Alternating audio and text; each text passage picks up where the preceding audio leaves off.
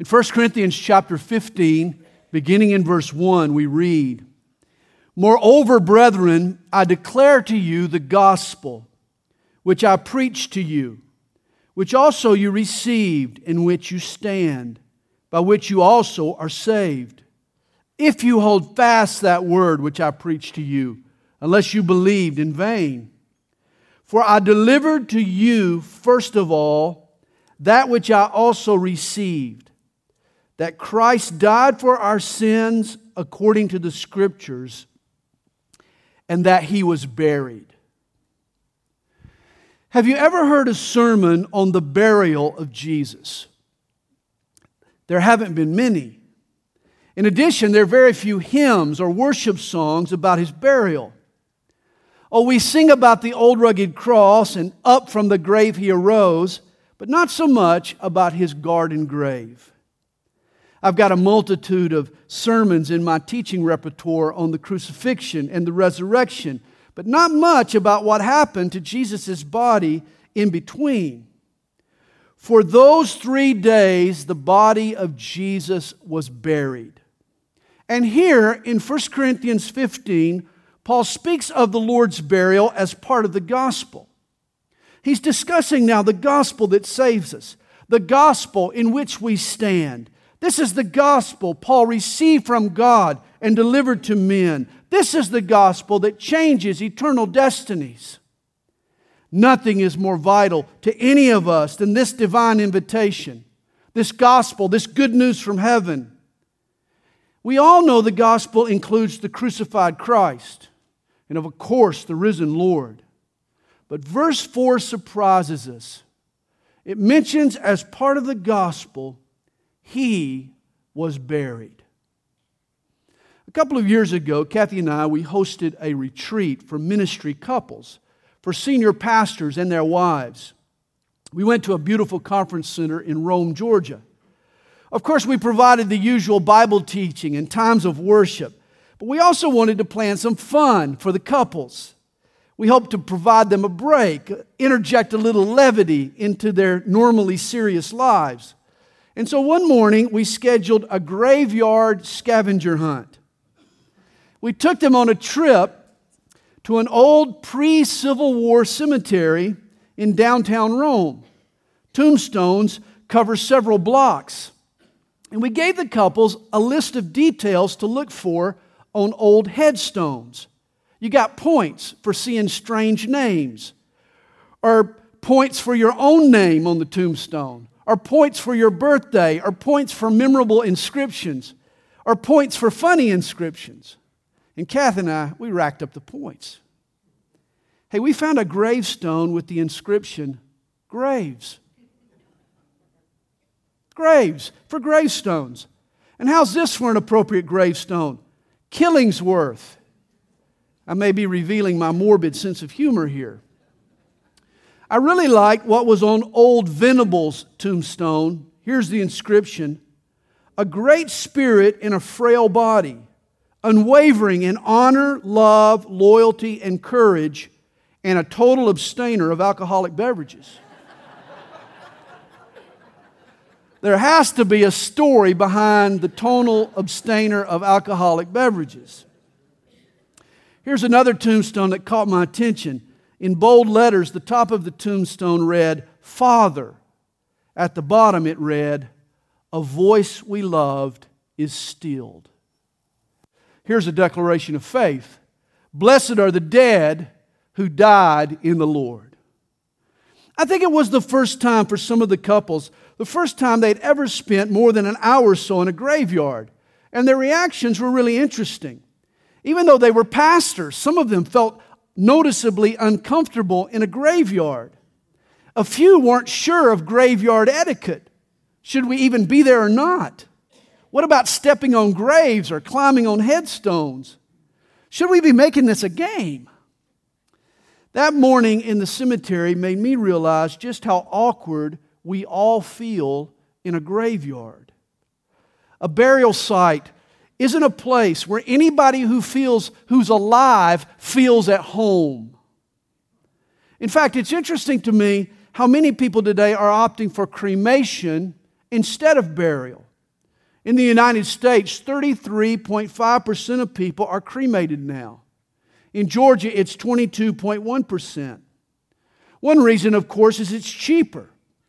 But some folks are bothered by the thought of a loved one's body decomposing in the ground. Nature does in 20 years what cremation does in 20 minutes, but like everything else in our lives, it seems that we tend to prefer the instant over the long term. I'm just saying, our disdain for burials in cemeteries and graveyards might be why we've never been drawn to the burial of Jesus and perhaps have never considered its importance. And yet this evening, I want to take you on a tour of the graveyard. I want us to focus on the burial of Jesus Christ. Let me start by reading the last 5 verses of John chapter 19. It records what occurred in the moments after the cross. Verse 38 begins, "After this," that is, the crucifixion, "Joseph of Arimathea, being a disciple of Jesus, but secretly, for fear of the Jews, asked Pilate that he might take away the body of Jesus. And Pilate gave him permission." This was a big step for Joseph. He'd been a secret disciple of Jesus and a member of the Jewish Sanhedrin. According to Luke, he didn't consent to the death of Jesus. Perhaps he wasn't present at his trial. We don't know. But to watch his Lord be crucified with the approval of his own countrymen, this moved Joseph to action. Finally, this secret disciple came out of the closet. Joseph knew he was risking his position and his wealth, even his power, to properly dispose of the body of Jesus. But after what he had seen that day, this was the least that he could do. It was way past time for him to step up and be counted. Like most Jewish men of means, his hometown was Arimathea, but Joseph owned a tomb in Jerusalem. Students of the Old Testament knew from Zechariah that when Messiah comes, the first place he'll visit is Jerusalem, and particularly he'll set his foot down on the Mount of Olives. This is why even today the Mount of Olives is covered with Jewish graves. When Messiah comes, they all want to be there to greet him first.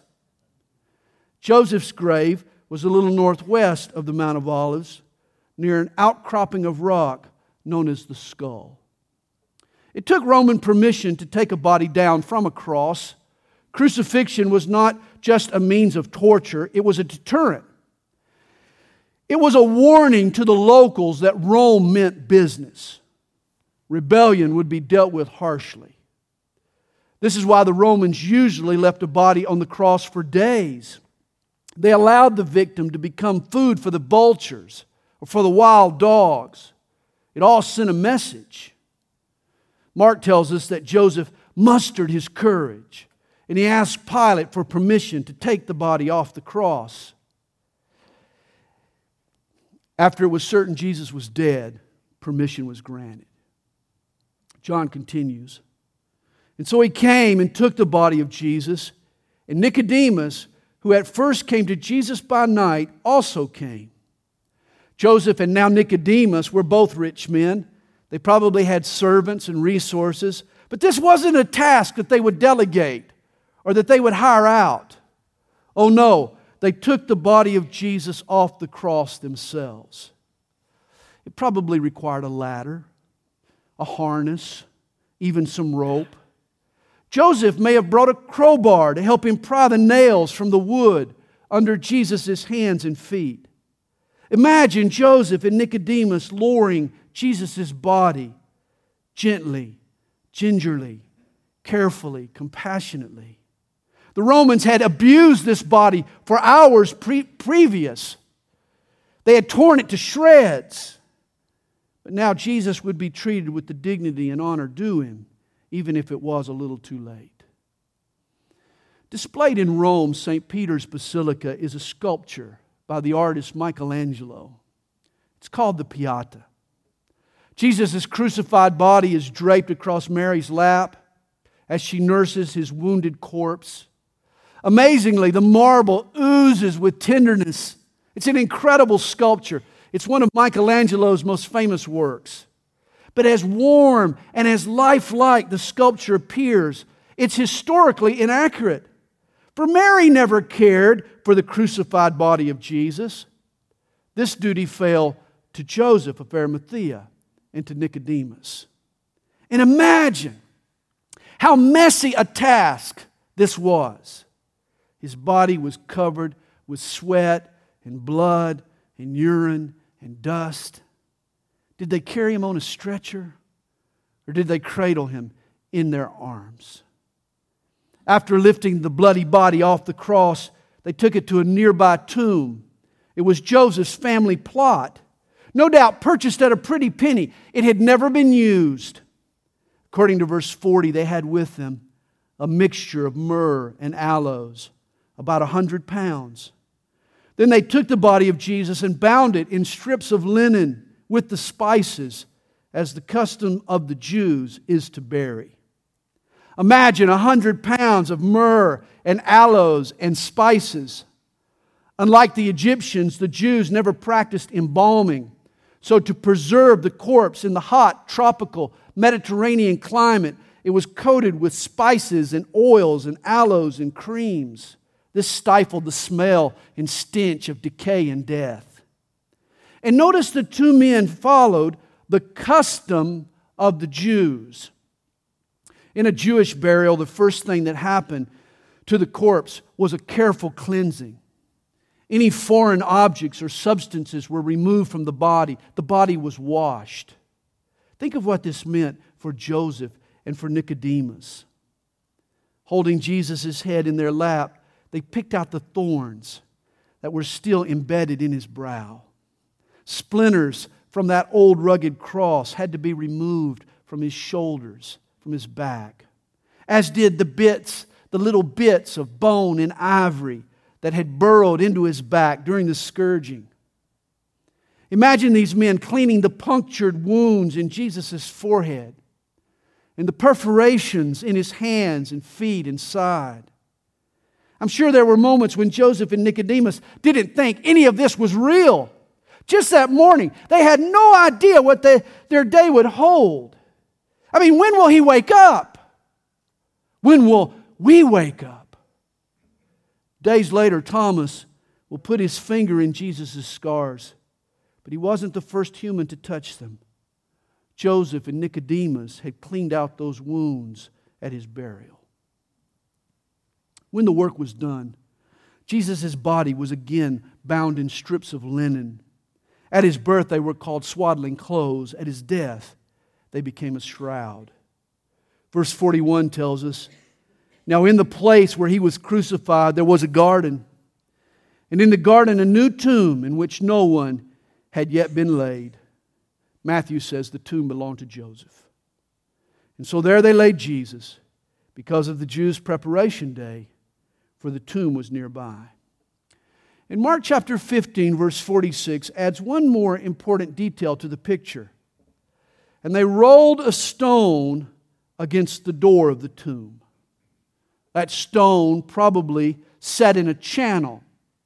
It rolled downhill over the grave's opening, as if the door were slamming shut. The imposing stone had an air of permanence, of finality. And why did Jesus go through this ordeal of burial? He didn't have to. There was a point on the cross during his crucifixion where the Lord Jesus cried out, "It is finished." The price for sin had been paid. Judgment had been served. All that needed to be done had been done. Nothing in the atonement necessitated a burial. If Jesus had been resurrected 30 seconds after he died, or even 3 minutes, our sin would still be forgiven. God's power could have quickened his dead body while still on the cross, just as easily as from Joseph's tomb. In fact, it would have created quite a stir, wouldn't it? An instant resurrection would have surprised quite a few bystanders. His victory would have been immediate and apparent. But Jesus chose to be buried. And we ask why. With the time I have left, I'd like to give to you tonight 6 reasons why Jesus' burial is part of the gospel, part of the good news. I'll list them for you, then I want to go back and talk about them briefly. First, His burial was a confirmation of His death. His burial was a fulfillment of prophecy. His burial was a show of humility. His burial was an expression of love. His burial was an example of His character. And His burial was a test of our faith. First, Jesus' burial was a confirmation of His death. Before Pilate released the body to Joseph, he first sought verification from a soldier on duty that Jesus was actually dead. This is the reason they didn't break the victim's bones, the bones in his legs. Often they would hasten a crucified person's death by breaking the legs, causing them to literally suffocate when they couldn't push up to catch their breath. But when they came to Jesus, they found that He was already dead. They didn't need to break His legs. Yet just in case anyone missed it, His burial removed all doubt. He was dead. The cross didn't just knock Him out. He didn't just swoon from a loss of blood and revive in a chilly tomb. No, 100 pounds of aloes and spices and myrrh eliminated that possibility. No, you don't bury a man and leave him in a grave for 3 days unless you are certain he is dead. Jesus' burial was a confirmation of His death. And then second, His burial was a fulfillment of prophecy. The Old Testament prophets predicted as much.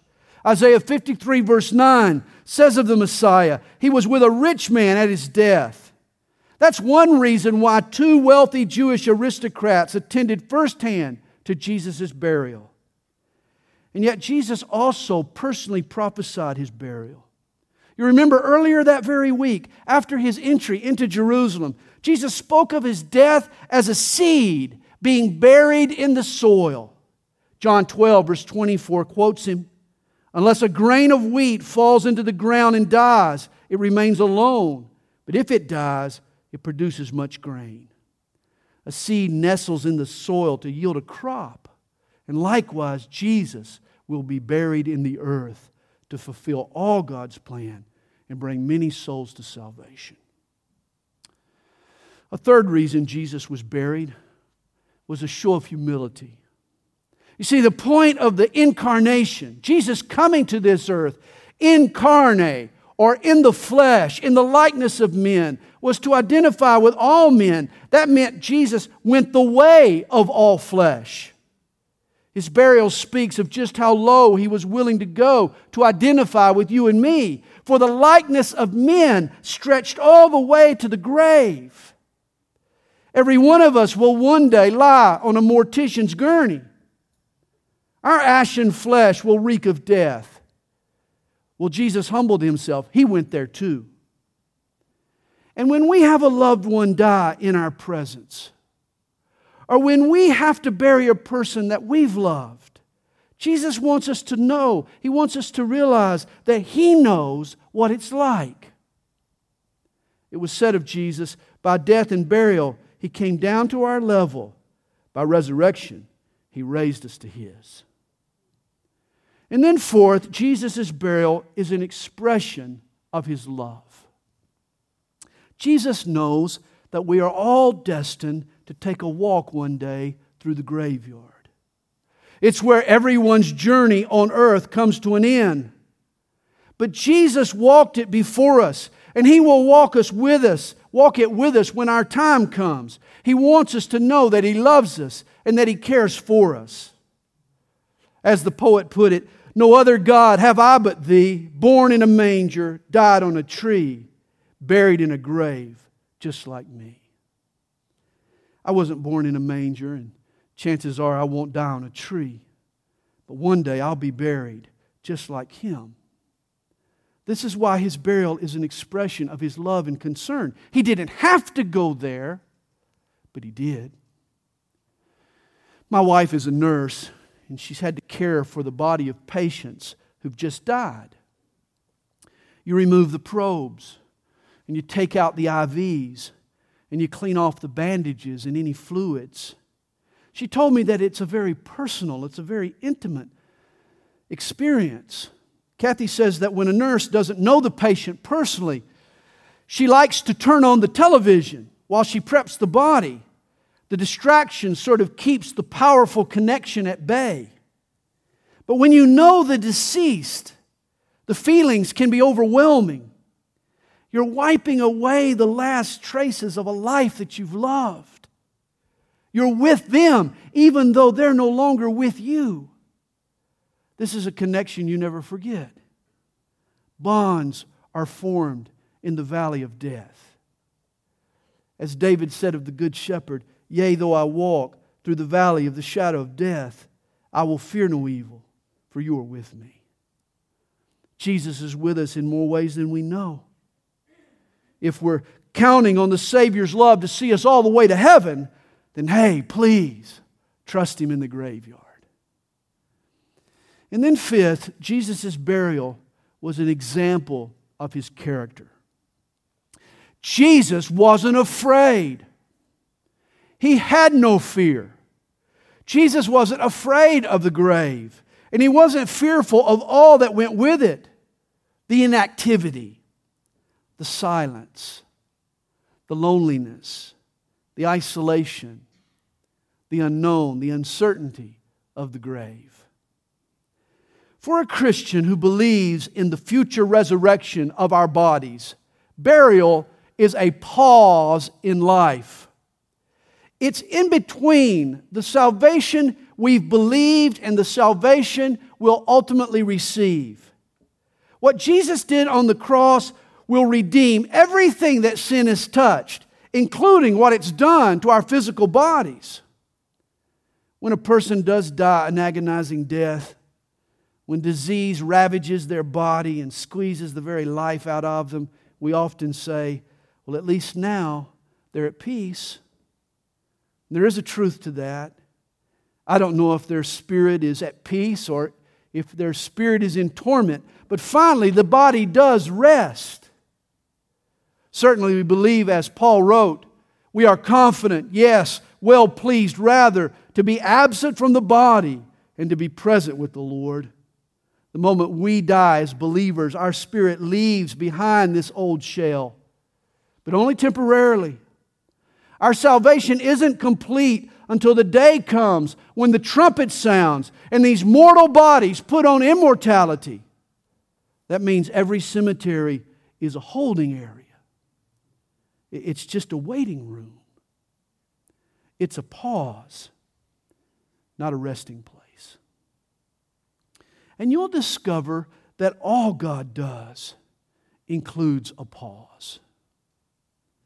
As soon as Lazarus came down with serious symptoms, his sisters, they sent for Jesus. But we're told when Jesus heard that he was sick, he stayed 2 more days in the place where he was. Jesus lingered. Lazarus needed him right then, but Jesus waited. In fact, by the time Jesus arrived, the body of Lazarus was already in the tomb. He had been buried for 4 days. Jesus was the resurrection and the life. He would work a miracle and bring his friend Lazarus back to life. But first, his burial represented a pause. All burials do. And again, Jesus isn't afraid of the pauses, of what goes on behind the scene or under the ground or in the crypt.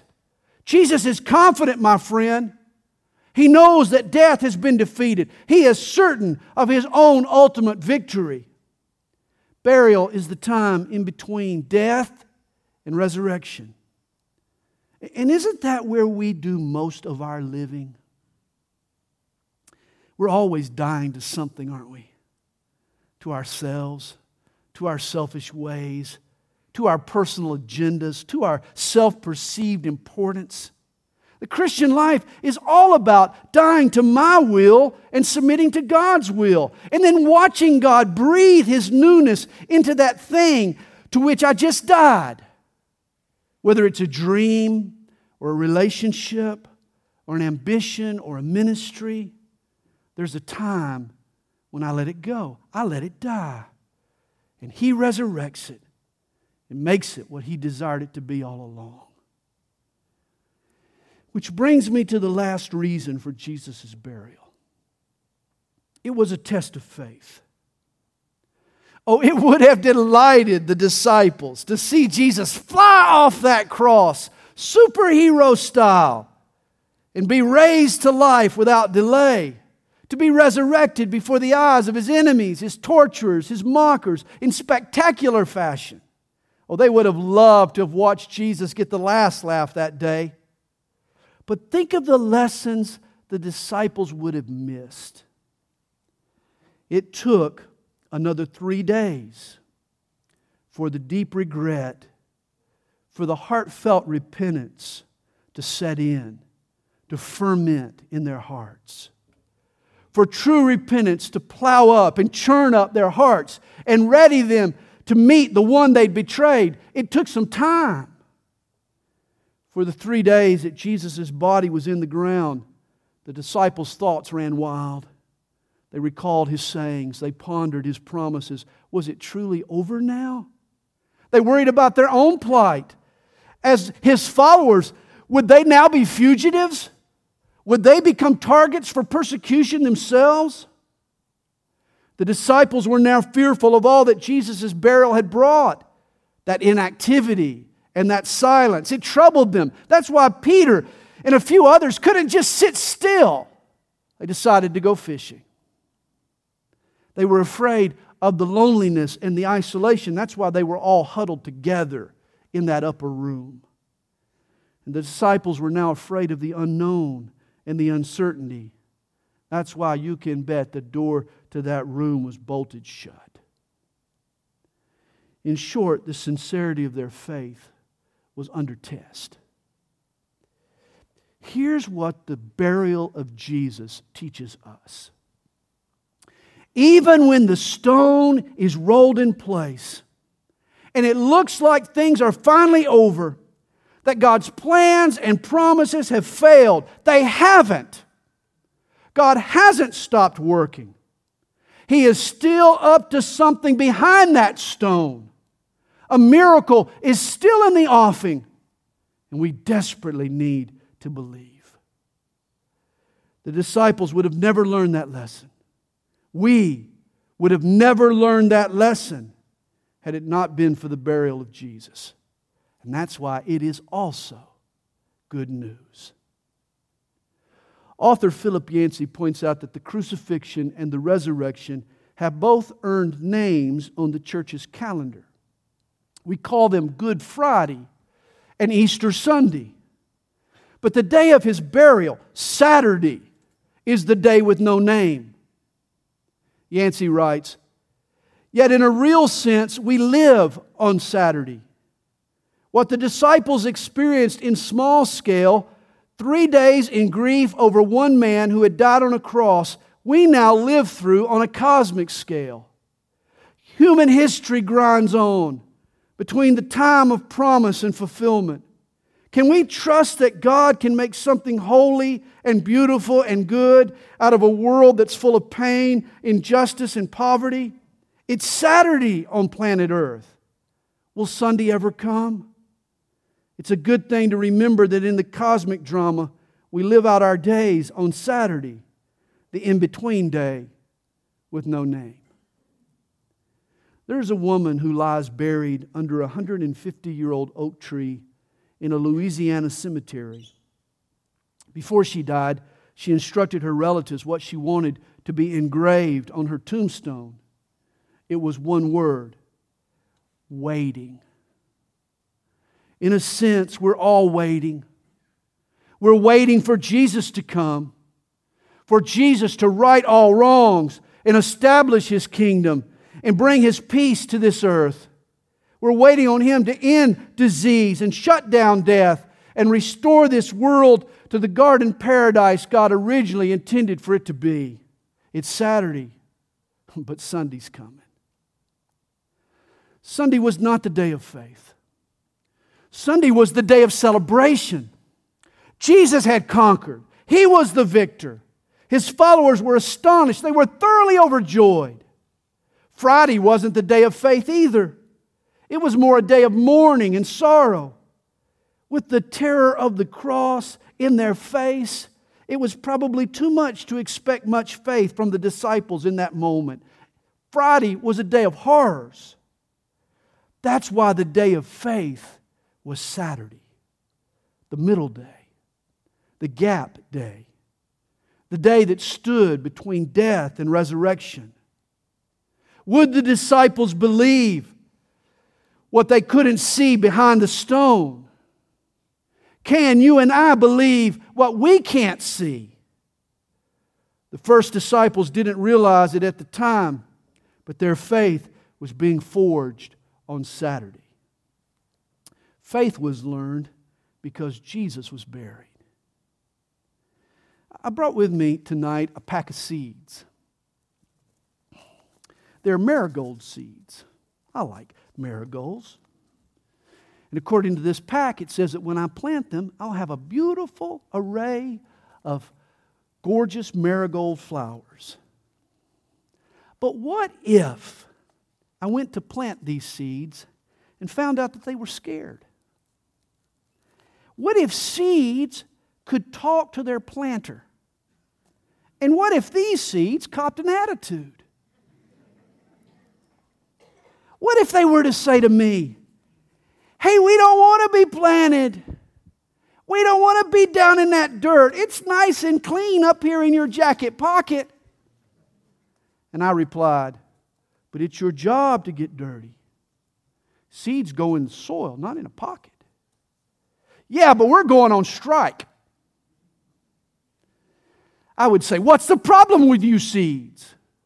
Do you really think that I'm going to hurt you? Of course we do. We're afraid. Hey, we don't want to be buried. We don't want to die. That's it? You're afraid to die? Yes, it happened to our friends. They all died. They got buried and we never saw them again. Oh, but you did see them again. Your friends are these gorgeous flowers that you've been looking at that have sprouted up. Sure doesn't look like them.